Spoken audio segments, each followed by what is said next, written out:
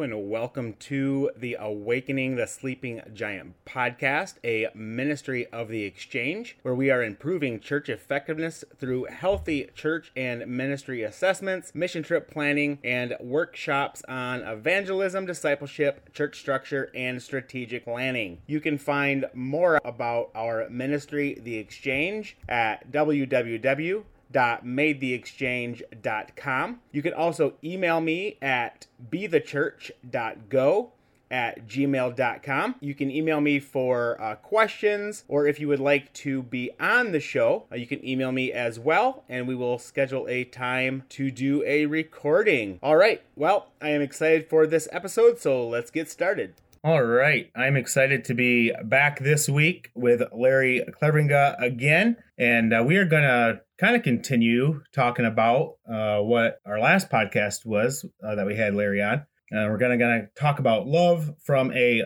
biblical perspective. It's just something that we have begun to realize that a lot of people have a misunderstanding of what love is and assume there's only one definition for love.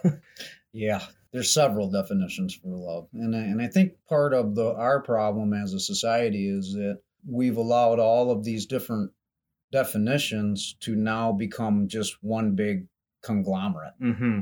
And you and I both know that there are a couple of different types of love that become very powerful. Mm-hmm. They become very motivating in your life. And they can become either very precious or extremely harmful, and I think that part of what's going on is we've lost our definition of the two.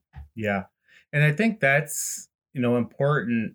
If you're a Christian listening to this, it's especially important for you. But if you're not a Christian listening to this, I hope you understand why this is important. There's a major difference between the English language and the Greek language. Yes. And the major difference is that they have different words for every meaning of a word, like in English, right? So like in English, we have the word love. Well, I can tell you, Larry, that I love you, but because we're speaking the English language, what type of love I'm referring to.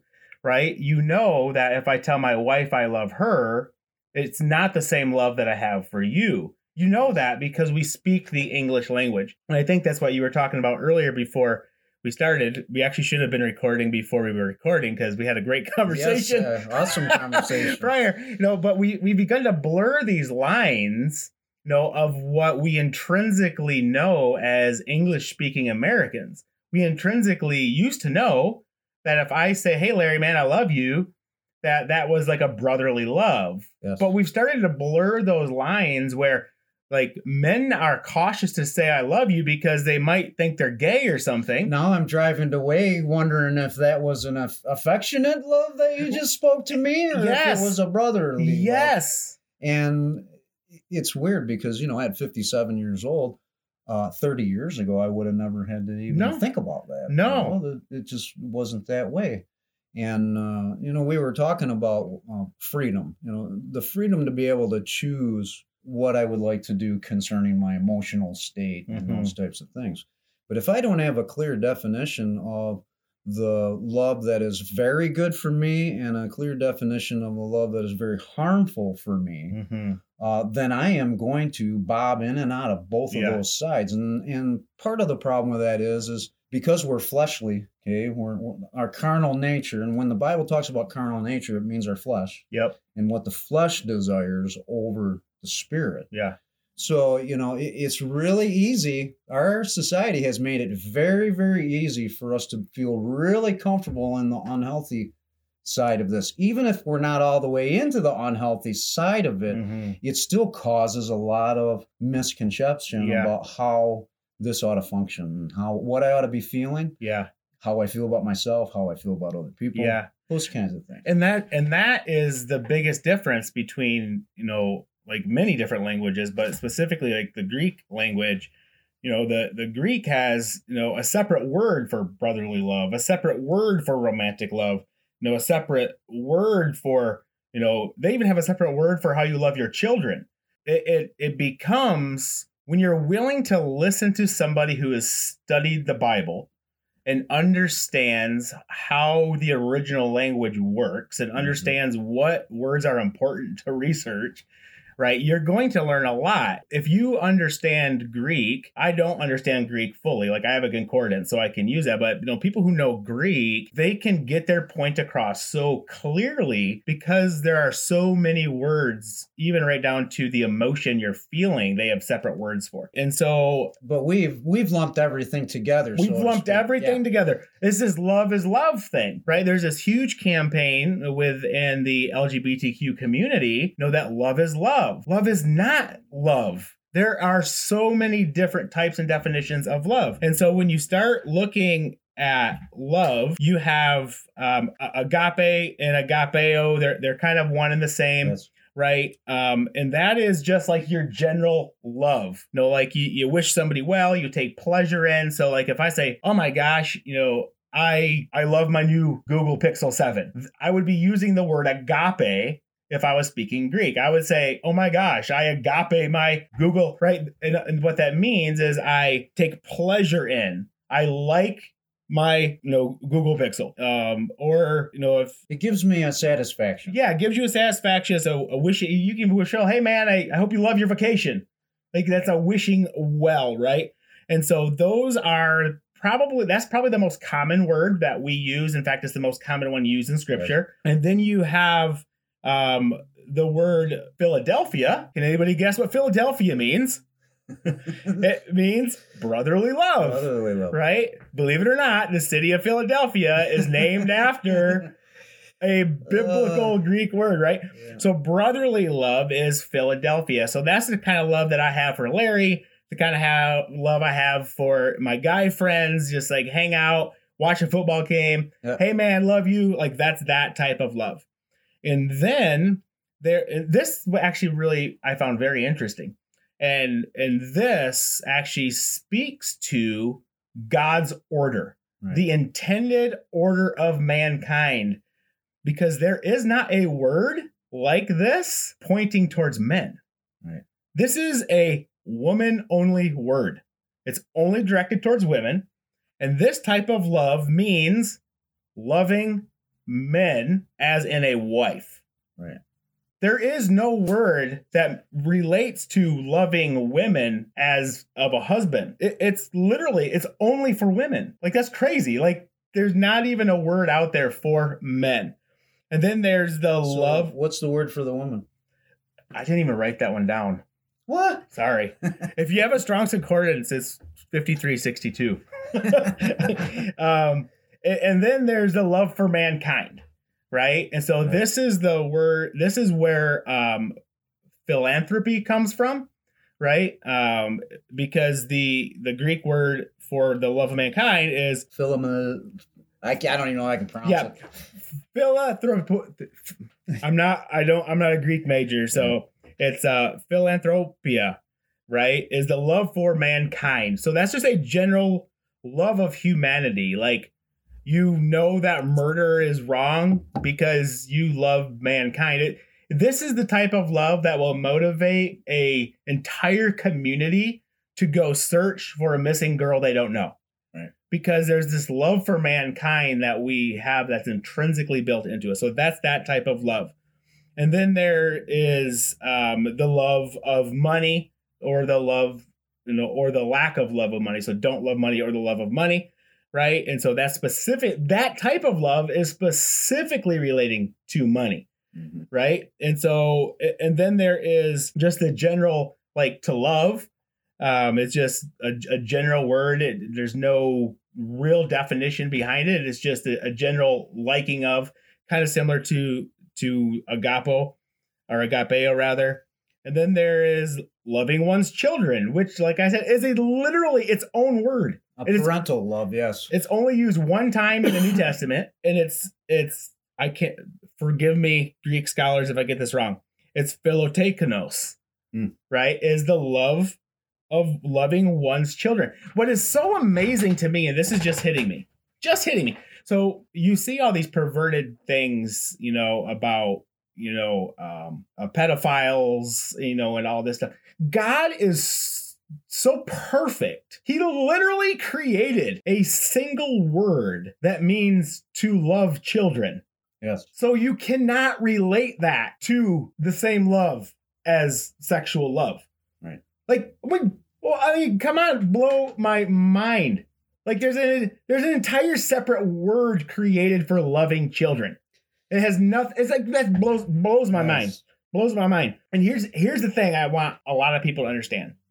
There's not a single word in the New Testament that we have translated into love that relates to sex or sexuality. None. It's the word that we have translated into English for sexual intercourse that's most often used is relations. Relations. Or there's like known. Like he didn't know her, like love is not even a word used when referring to sex. So the homosexual community, they can't even use the word love for their argument because there's literally no Greek word for homosexuality that equates to love. Right. And that's important for us to understand because our English language derives from Greek, right? And so we need to understand that God knows exactly what he's doing. And not only did he have it written out for us, he's literally created words that make it impossible for those that are committing sin to be correct. To misconstrue any of it. Now, and you bring up something that I want to kind of touch on here.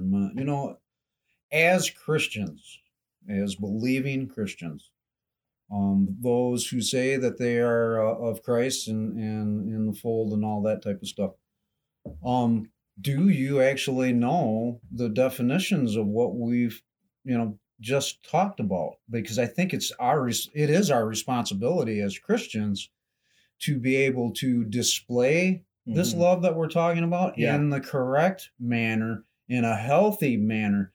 Because I think a huge problem right now is that we have allowed our flesh to dictate and drift us into this thing that love was never really meant to be. And I find it also very interesting that in my years of recovery, with working with people in recovery, even in my own life, almost all of my relationships were based on what the other person could do for me, whether that was my addiction, whether that was my physical attraction, emotional, whatever. But it was never really about me loving that person in the right way. One, if I didn't even really know how to love the right way. Right. What was that even supposed to look like?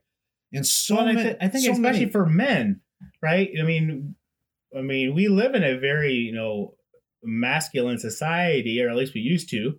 Not nearly as much as like the Latin or cultures.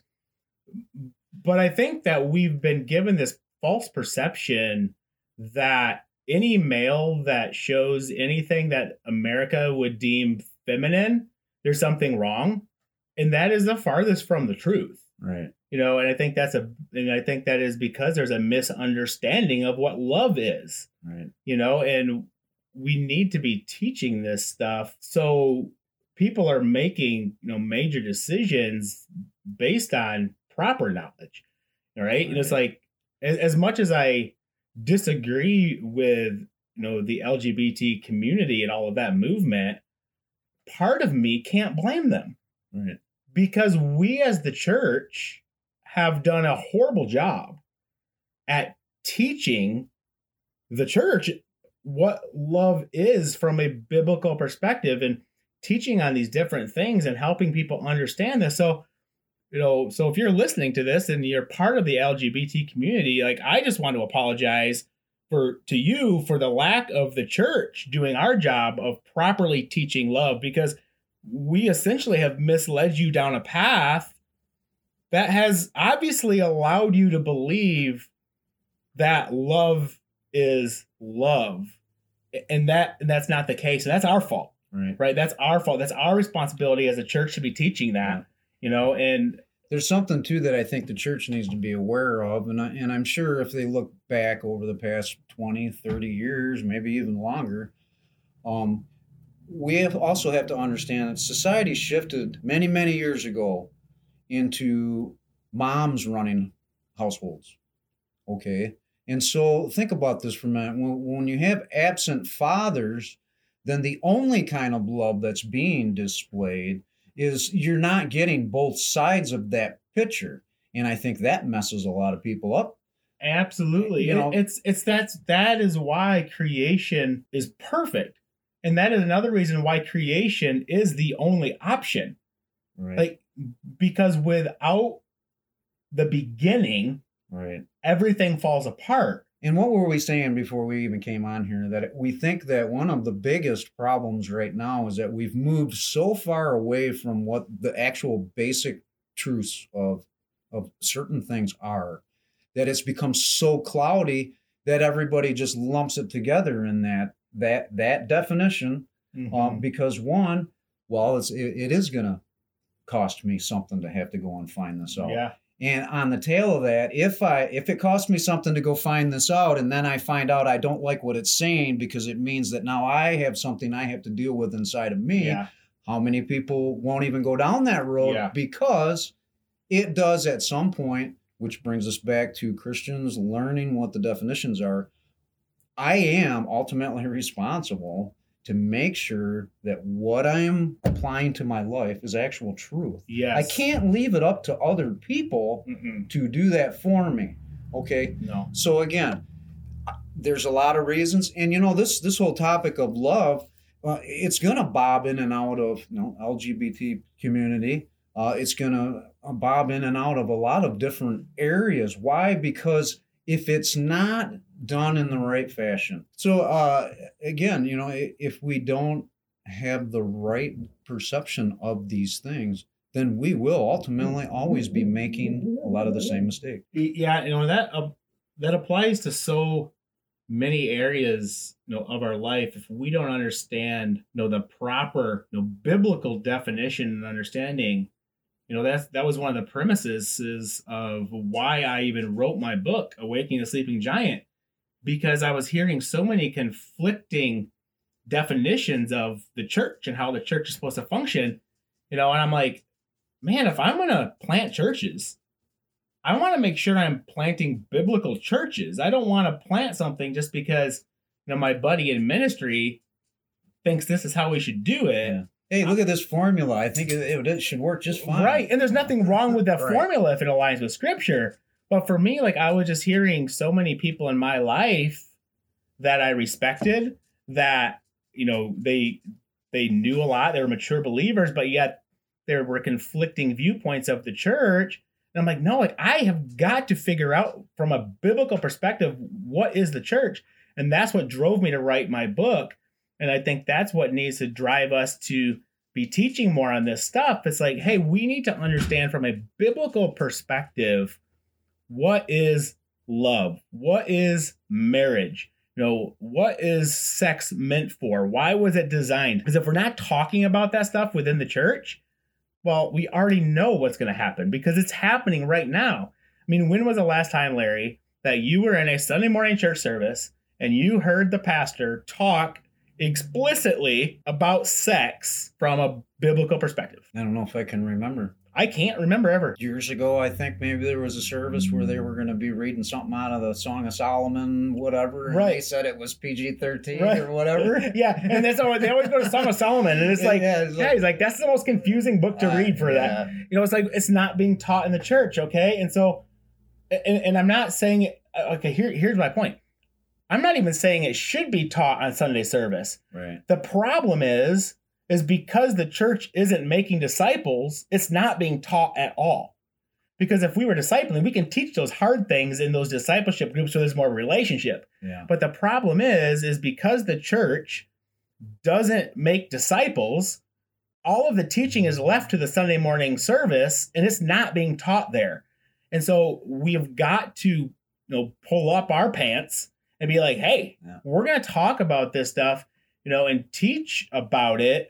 Because and part of it is if we're not teaching on this, we're really not loving other people. Right. Because we're allowing them to go down a path that they think is correct for whatever reason. And, I think about how passionate I get, about my beliefs and about scripture, and then I look at, these TikTok posts, of these women standing outside the Capitol building, just like screaming and hollering. And, everybody's like, oh my gosh, they're laughing. And oh my gosh, look what we've turned into. But think about it though, for a minute. Yeah. Look what we have turned into. But think about it for a second. Why are they doing that? They're doing it because they honestly believe they're right. Yes. And who wouldn't fight for that in that manner if they believe it's right? I promise you right now, if the reason that they were there doing that ever becomes because of Jesus, I'll be there doing the same thing. Right. So that's a problem. Let me illustrate this a little bit for people. So a buddy of mine and I, we used to go into the juvenile detention center. They have what's called a E-pod, which is for juveniles that have drug issues and all that type of stuff, and did that for several years. But one of the times we were sitting in there, and my buddy and I, we were just kind of listening to what these kids were talking about. And so we brought the question up to them, and we asked them, so how many of you that are in here are locked up, how many of your friends have been locked up or experiencing trouble with all of this? And I'll be darned if just about every single hand went up. Now, what does that tell you? What that tells me, and what that tells Dave, the guy that I was with, is that they're surrounded by people all doing the same thing. They don't think it's wrong. They don't see anything wrong with, hey, it's just a trip to the probation courts. Well, everybody else has to go too. Well, it's just normal. Yeah. Now think about this for a minute. Apply that in all of these different issues and things that are coming up. The whole LGBT community thing. I love you guys. I do. And I don't ever want anyone to think that we are bashing in any way. But I think what's going on here is that I have to be careful, because I can go and find a church that's going to preach the way that matches my lifestyle versus a church that is going to challenge me to live different. Yes. Now, that's the same thing I think that is possibly going on with this definition of love. Yeah. We're trying to come up with this definition of love that's it fits all, and it doesn't work. You know why? Mm-hmm. Because it allows too many of the unhealthy things that can be attached to that to now come in and really disrupt God's plan of peace, of what good, healthy love is supposed to be about. Okay, and this is the devil. This is the devil trying to interfere, and he's been that way since day one. And that's exactly like what I was thinking. Like as you were sharing that, Larry, is church. We have to realize the more we let this go, we need to realize that the devil has control of the earth right now. Yes, like. He is the principality of the earth, right? The Bible teaches that it's not flesh and bone that are enemies. It's the principalities. Like the devil has a lot of control over what takes place here. And as long as we allow him to keep doing what he's doing, he's going to keep doing what he's doing. And then we wonder why the power is missing out of the church. Why does it lack power to actually have these huge movements? Well, talking about, in scripture, looking, in the New Testament, I can't remember exactly where it is, right? But talking about Sodom and Gomorrah, right? Referring back to Sodom and Gomorrah is what I was doing, right? And it was reminding us that because of their shameful acts, God left them to it. He's like, fine, if that's what you want, I'm going to leave you to that. And we have to realize, church, that we might be there already. I don't know. But if we're not there already, we're really close to God just throwing his hands up and being like, okay, if this is what you want, I will give you what you want. And I promise you, that's not what we want. And what did he say about that? Like with the Israelites, a stiff-necked people. And the Israelites had a flaming pillar in front of them. They had lightning. They had manna from the sky. They had all this cool stuff. And they still. So this isn't anything new, people. No. This isn't anything new under the sun that's going on right now. But the fact is that if the church does not do something, and if we don't become more spiritually fit as a whole, this will continue to spiral down this rabbit's trail, Yeah. and eventually the toilet's going to get flushed. Because like you're saying, God is going to say, all right, enough. And that may already be going on. But the thing is that God is faithful. Okay? He is. He will return the years that the locust ate. Mm-hmm. Okay, but we have got to start understanding that, listen, God is expecting us to come back to the simple, hard truths about what is right and what is wrong. And we have split hairs over that to the nth degree to try and please everybody. Yes, and I think, Larry, you're making a really important point. You know, and I'm not meaning to call anybody out here by any means. It just happens to be who's leading right now. Right. Pastors, you have got to realize that if the way things are going is not working, what you're doing isn't working. And you have to be willing to allow others to help you, not to take over your job. Stop worrying about that. Like, God will take care of your money. Don't worry about that. You need to allow other people. And I believe that God is raising up a generation of misfits. Yes. Who the church has rejected because they don't fit the model of what, some classy, well-primed, well-educated Christian looks like. And y'all, I'm telling you right now, if you are a pastor of a church and you are not letting the brawlers in the church preach, you're missing out. Because Jesus was a brawler, man. Yeah, people miss that part. Jesus was a brawler. The dude went into temples and flipped over tables because the people were desecrating the Father's house. And if y'all sit there and call church the house of God, why aren't you flipping tables? Because it's been desecrated. Yeah. Let us come in and flip tables. We have to get back to that.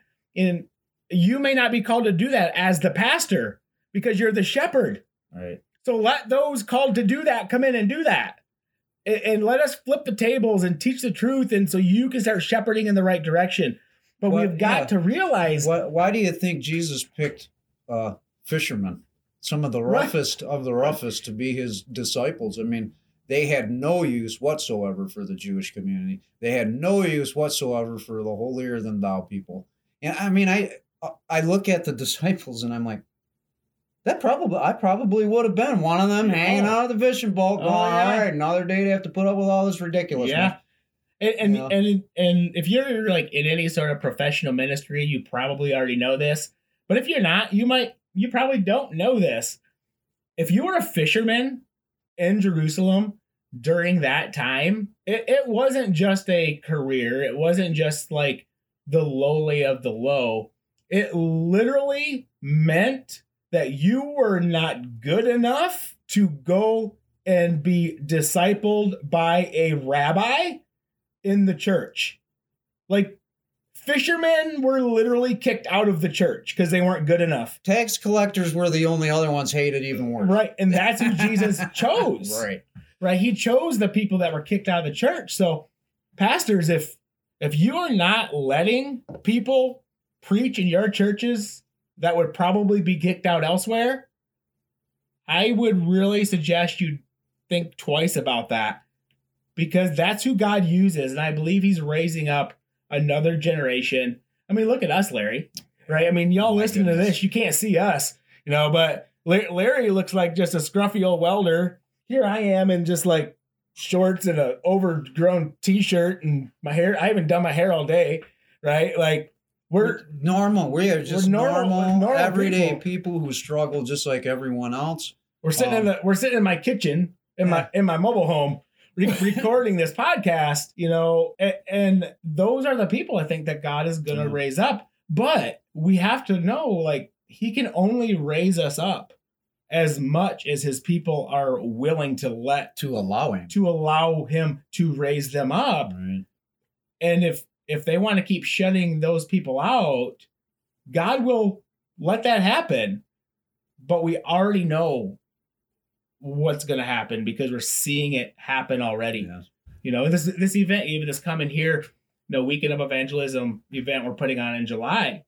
It's like, I don't anticipate it's going to be awesome. And it's going to be a bunch of rough people.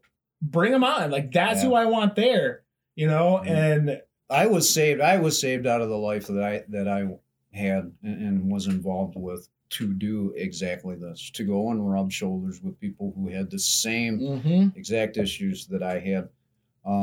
And listen, I have to be careful. I have got to stay close to God. I've got to stay close to his word. I have to stay around people who are spiritually going and moving in the same direction that I'm moving in, because I need that strength. Okay.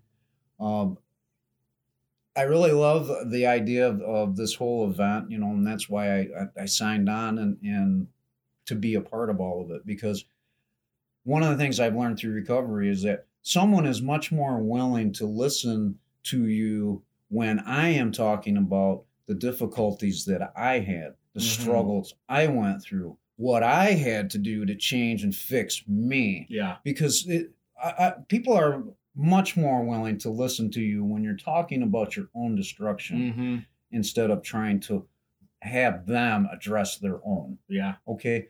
Listen, I have seen and done so many things in my life. There is not anything that most people could tell me that would surprise me, shock me in any way, because I've been in the dope houses in Chicago and Detroit.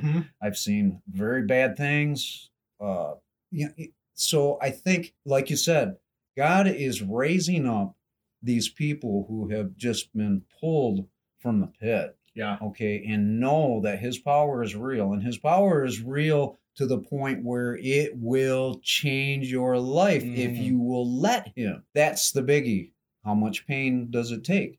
How much, disappointment? How low do you actually have to go before the idea that maybe there is something going on and something is right with God here, and maybe I do need to consider there is a better way to do all of this. I just don't know how, and I need to ask someone.